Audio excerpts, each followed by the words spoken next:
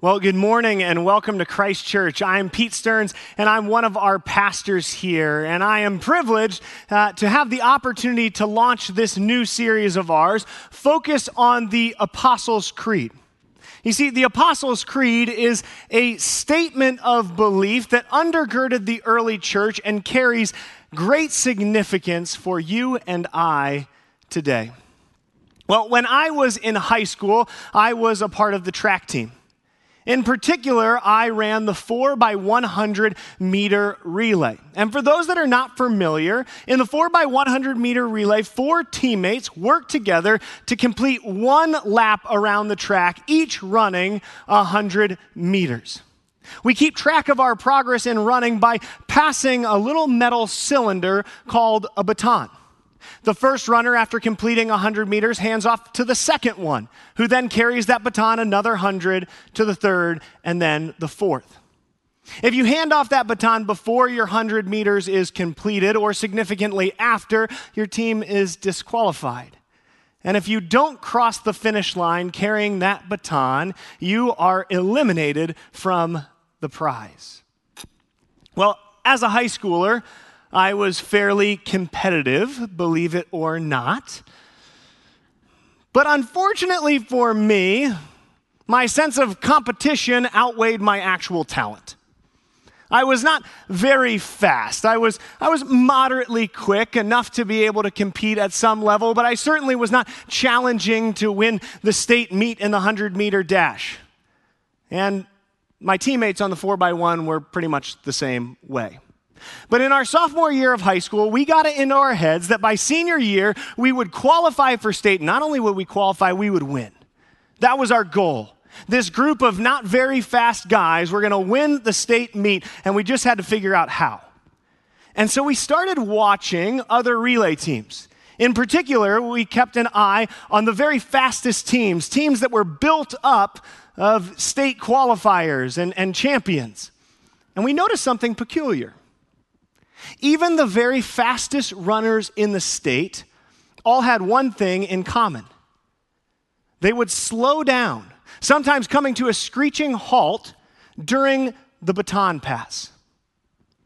You see, this exchange caused a momentary pause that negatively impacted the overall team's speed around that track. And we thought to ourselves, I wonder if we could be so good at handoffs that it would outweigh our deficiencies at actual running. And so in our sophomore year, we began to stay after practice every single day after the rest of our teammates had left, and we practiced handing off that baton. Over and over and over again, every single day for an hour for 3 years. And as you would imagine, we got pretty good at the handoff. And at that exchange. And wouldn't you know it, a group of not very fast guys qualified for the state meet in our senior year. In fact, we were the only relay team in the entire state to qualify for the championships without having even one person on our team qualify for the individual 100-meter dash. We had no right to be there on that track, but we were because we took seriously the exchange of that baton. You see, in those 3 weeks leading up to the state meet, we practiced over and over and over again. In fact, we made it a rule amongst our team that at all times during the day, at school, in class, in passing periods, at home, during dinner, as we went to work, as we did our homework, as we slept, we would carry a baton in our hands because we wanted to be so comfortable with it. The night before the finals, our team practiced for hours in the hallway of our hotel. And wouldn't you know it, a group of rather slow individuals won the state meet the next day because they were really good at handoffs. And, well, thank you. Living in my old glory here. No, but I say this because in many ways, the Apostles' Creed is like that baton. It's that baton that unites you and I together in one faith. But it also unites us with previous generations. In fact, it ties us all the way back to the founding of the church. And you see, this is really important because the early church did not have the resources that we have today. You see, we see in the book of Acts that the church is exploding in size. God is adding thousands to their number each and every day, but these new Christians don't have a Bible. These new Christians don't have access to their favorite podcast. They don't have scripture at their fingertips. Instead, they have turned their lives around. They have been transformed by the words of an apostle that has come to their city and spoken to them. They have come and they have challenged their way of thinking, their way of living, and called them to a relationship with Christ, and they feel that fire of the Holy Spirit, and they turn and they transform their lives, and then the apostle leaves. And they're left with maybe one communal letter that is housed at the center of the church for that city. And so you can imagine that this started to create some diluted perspective of the gospel. And so the church recognized a need to create a central statement of belief that would unify the church regardless of where you were living geographically, regardless of your access to Scripture and the Torah and the teachings of the apostles. And so they developed the Apostles' Creed. And what I find so interesting about the Apostles' Creed is that you would imagine it would be a document outlining appropriate behaviors. Right? This is a fledgling operation, a church that's trying to understand how they move forward, how they impact their community and the kingdom of God. You would expect this document to outline things that they should be doing and should not be doing. But those types of calls to action are not present in this creed. Instead, it is singularly focused on the character and the life of a triune God. You see, today we have the opposite challenge of the early church. We do have resources. We are constantly bombarded with hot theological takes. We follow social media influencers. We have our podcasts of choice. We have the opportunity to open this Bible each and every day. But unlike the early church, we have taken this wealth of resource and handpicked those statements, those beliefs, those calls to action that feel most appropriate to us. And we have curated this kind of personal faith identity that may or may not be the same as those that are sitting right next to us in this very room today. And you see, so we as a church have become divided. And it is necessary for us to be drawn back into that which roots our faith, which is a simple statement of belief that calls us into servanthood of a triune God. Now, in a world that calls us to constant action, in a world that calls us to taking a stand, this may feel a little bit soft. But the reality is that when we partner together in professing our belief in this God, his kingdom becomes clearer. In fact, I want to open up to Philippians chapter 2, verses 9 through 11. Because Paul is talking about this very thing, and he's talking about the character of Jesus Christ. And in response to this understanding of who Jesus is, he says this: "Therefore, God exalted him, Jesus, to the highest place, and gave him the name that is above every name, that at the name of Jesus every knee should bow, in heaven and on earth and under the earth, and every tongue acknowledge that Jesus Christ is Lord, to the glory of God the Father." You see, Paul, in picturing what the redemption of God's creation will look like, articulates the profession of our belief in Jesus as central to the eternal kingdom of God. When we stand and we utter this confession of belief, we create a picture of what God's reconciliation with this world looks like. And we have an opportunity to catch a glimpse of our future. So over the course of the next few weeks, we're going to be breaking down the clauses and the stanzas of this Apostles' Creed. And we're not going to be doing it in a linear fashion, so to speak. Instead, we're going to look at the central themes and how that ripples out throughout the rest of the creed. So today, as we enter into this conversation, we look not at the first stanza, but instead as the central one,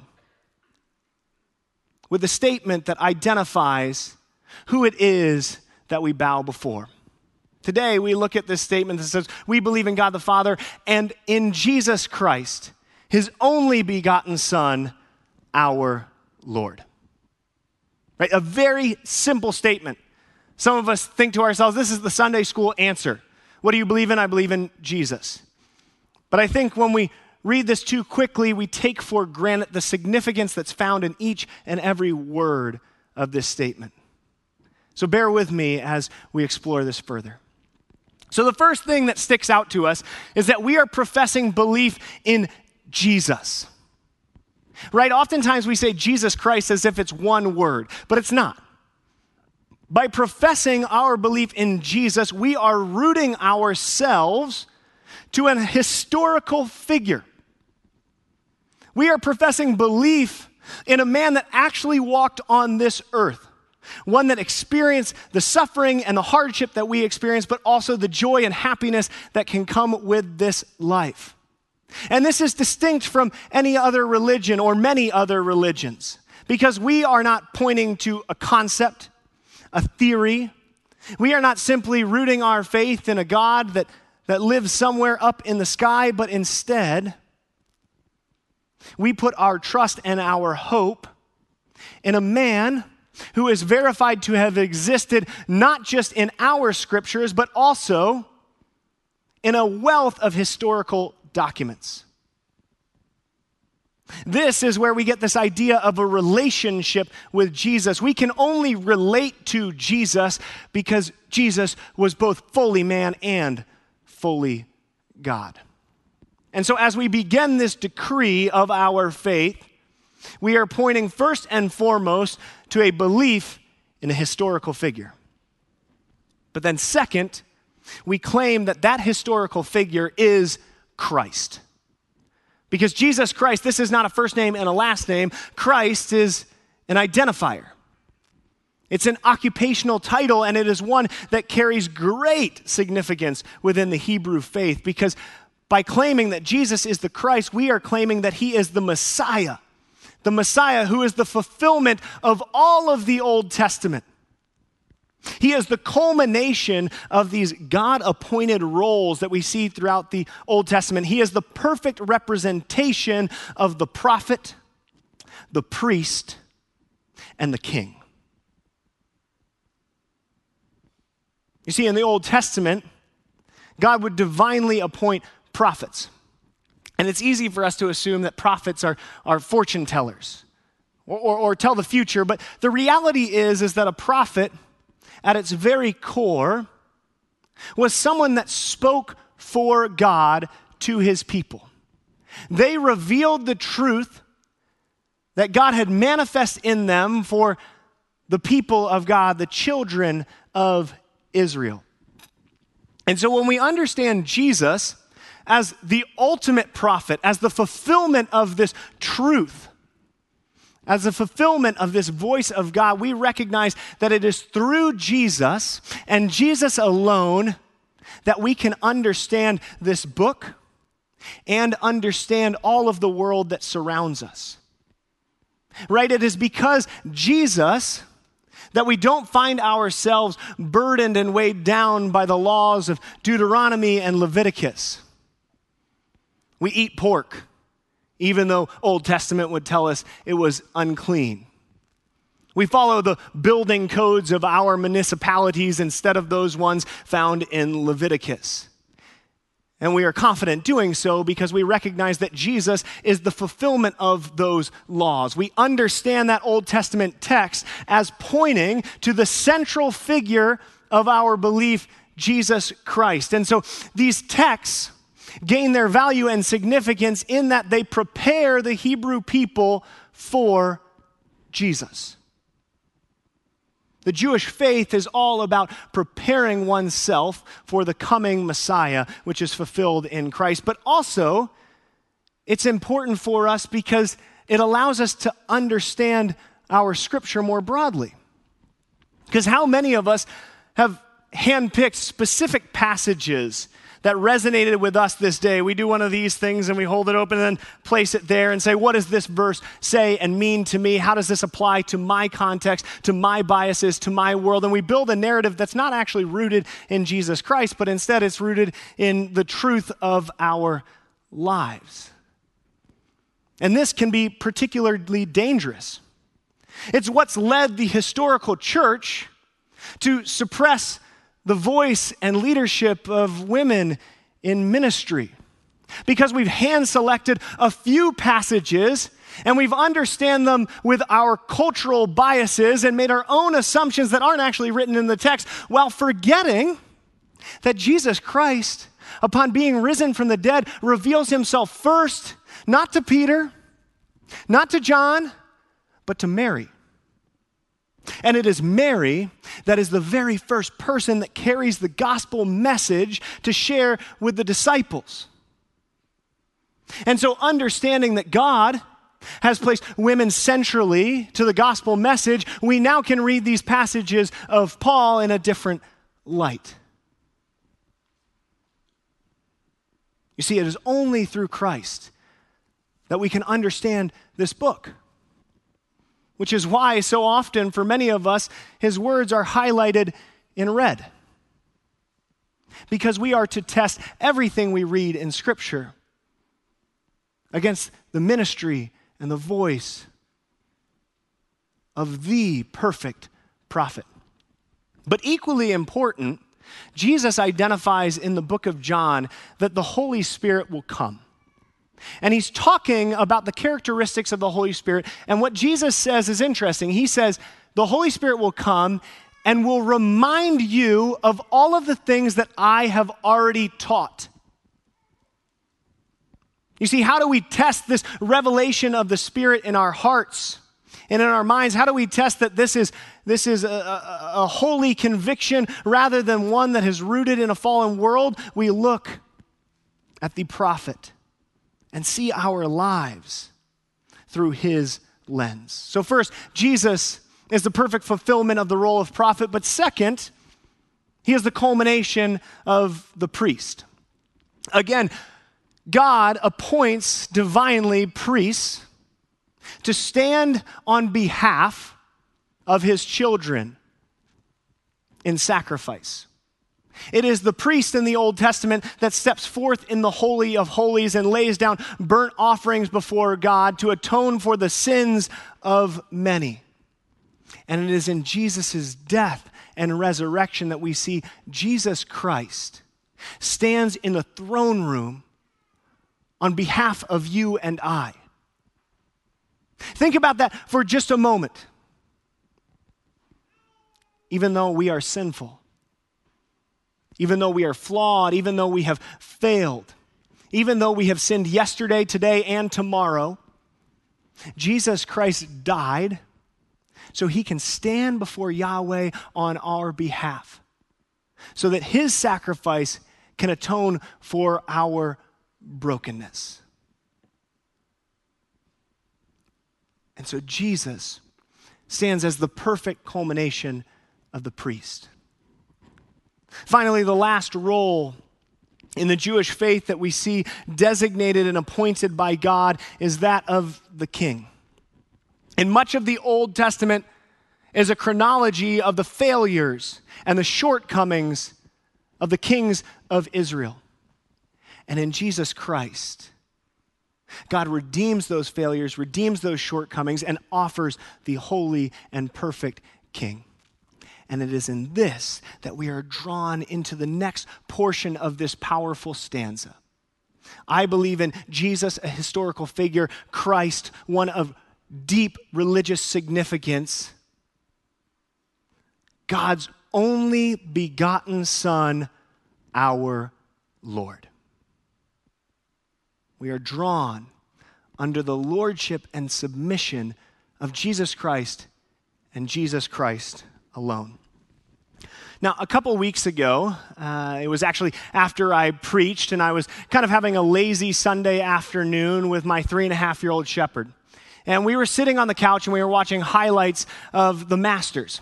And Shepherd's never played golf before, but as he was watching, he looked at me and said, "Dad, I like golf. Can I play golf?"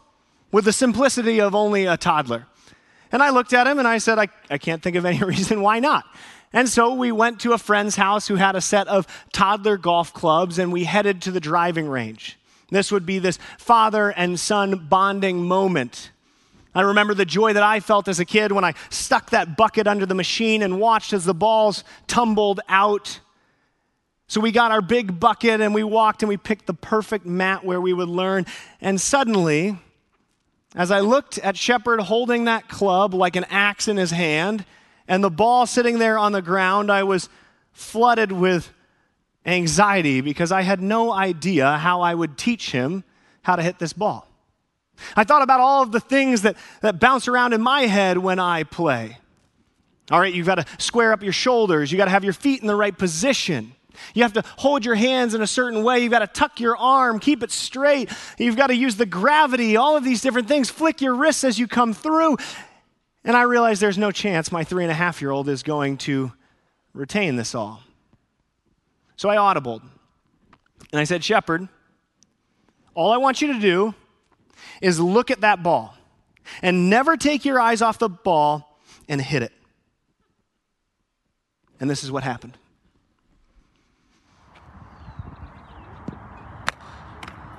Good one, Shep. Hey.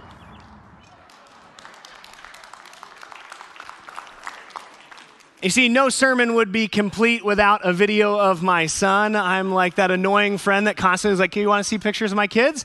But I just have a better platform. But Shepherd went through an entire bucket of balls that way, recognizing that as long as he looked at that one ball, as long as he kept his eyes on that, the rest would work itself out. You see, this is a concept that makes sense in other facets of our life, right? It's this ruthless focus on a singular goal.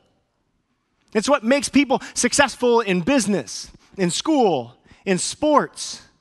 It's what makes us successful in our communities and with our families is keeping our eyes on the goal and keeping this ruthless determination focused on the thing that matters the absolute most. Oftentimes, we talk about the persecution of the early church. But have you ever paused to wonder why the early church was persecuted? Because from a 30,000-foot view, it doesn't make any sense, right? Because the Roman Empire, by very nature, was polytheistic in their beliefs about God. They were open to the idea of many gods. In fact, we see in the writings of Paul that Paul teaches about an idol that's found in a Roman temple that is marked out to the unknown God. So why do the Romans have such a problem with the Christians? They don't seem to have a problem with those of Jewish faith that believe in Yahweh as their God. And yet Christians are beaten, abused, and sent to death because of their belief in Jesus. Well, it's because the early church had a ruthless focus on a singular God. Unlike other religions of the day, unlike the Romans, they were unwilling to recognize Caesar as Lord. They were unwilling to name any of these other gods as lords in their life. Instead, they understood that there is one Lord, he is the Lord, and he trumps all other powers in this universe. And because their singular fixation on this one true triune God, they were put to death. They were marginalized and oppressed. Oftentimes, in the 21st century Church of America, we talk about persecution. We talk about the ways that we are pushed down by our culture and our society. But I'm struck by the reality that in many cases, this is in fact the opposite persecution that the early church faced. Because more often than not, I fear that we as a church are persecuted not because of our ruthless fixation on a singular God, but rather by the inconsistency of a faith that calls us to believe in the one true Jesus and yet also allows us to claim many other lords in our life. I wonder if non-believers look at us and say, you're claiming moral superiority because you follow Jesus, but you also follow the same gods that I do.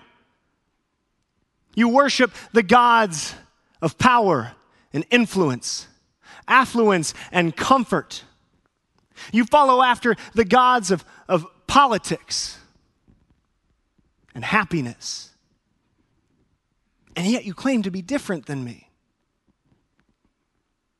And it is in calling out these inconsistencies that we defensively feel persecuted.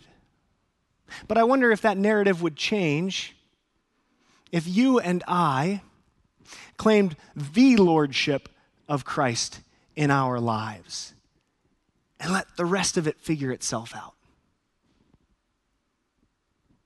You see, this lordship has power. It has power to break down the divides of our culture, to cause walls that separate us to crumble. And I want to look at a book of the Bible that's not often read. It's a very short one, and it is filled with rich significance for us in this day. It's the book of Philemon. Now, I wish I had time to go into all of the context here in Philemon, but the book of Philemon is in essence a letter from Paul written about a slave named Onesimus. And slavery during the time of the Roman Empire is very different than the slavery that has plagued our nation. It is not on the basis of skin color or race, but instead oftentimes on debts or conquering war and all of these different things. So it's very nuanced. And again, I wish we had more time to look at it. But in essence, Onesimus has created or has perpetrated a crime against his master, a man named Philemon. And Philemon is kind of this significant Christian in the church of Colossae. And we know that he is significant because he's on a first-name basis with Paul. And so we don't know exactly what the crime is, but we know that in Philemon, Onesimus has done something to betray the trust of his master. Likely that he has stolen from his estate. And because of the brokenness in this relationship, Onesimus flees. He runs away. And in this day and age, the punishment for not only committing a crime, but also then fleeing your master would have been significant, if not fatal. But Philemon, in his flight, somehow finds himself in the presence of the Apostle Paul. And in his time with Paul, he comes to claim Jesus Christ as the Lord of his life. And in the recognition of this lordship, he decides that he needs to go and redeem and reconcile his relationship with his master. He needs to fix the brokenness that has occurred because of this crime, even though it puts his life at significant risk. And so you can understand his anxiety. So Paul writes a letter for Onesimus to carry to Philemon. And Paul pleads on behalf of Philemon, specifically in verses 15 and 16.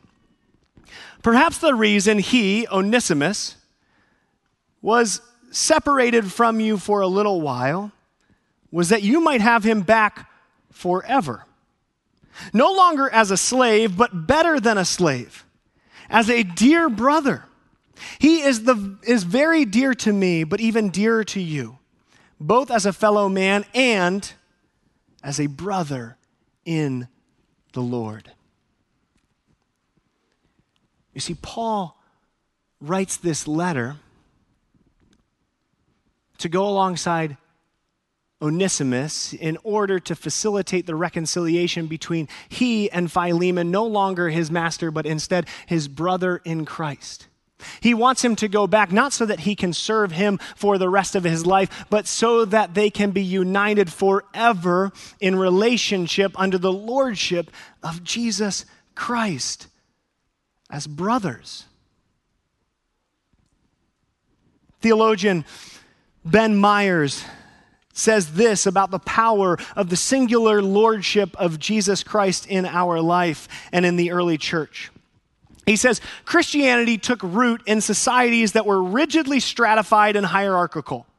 There were clearly marked distinctions between men and women, rich and poor, Jews and Gentiles, slaves and free.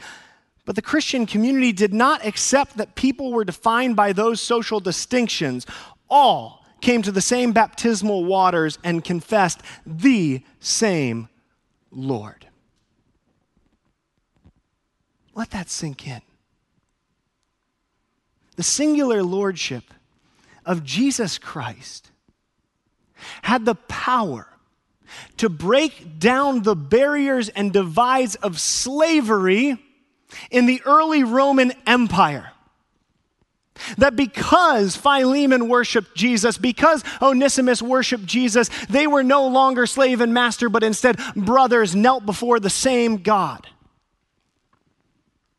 If that lordship had the power to break down such distinct divides during the early church, imagine what that lordship could do for you and I and the global church.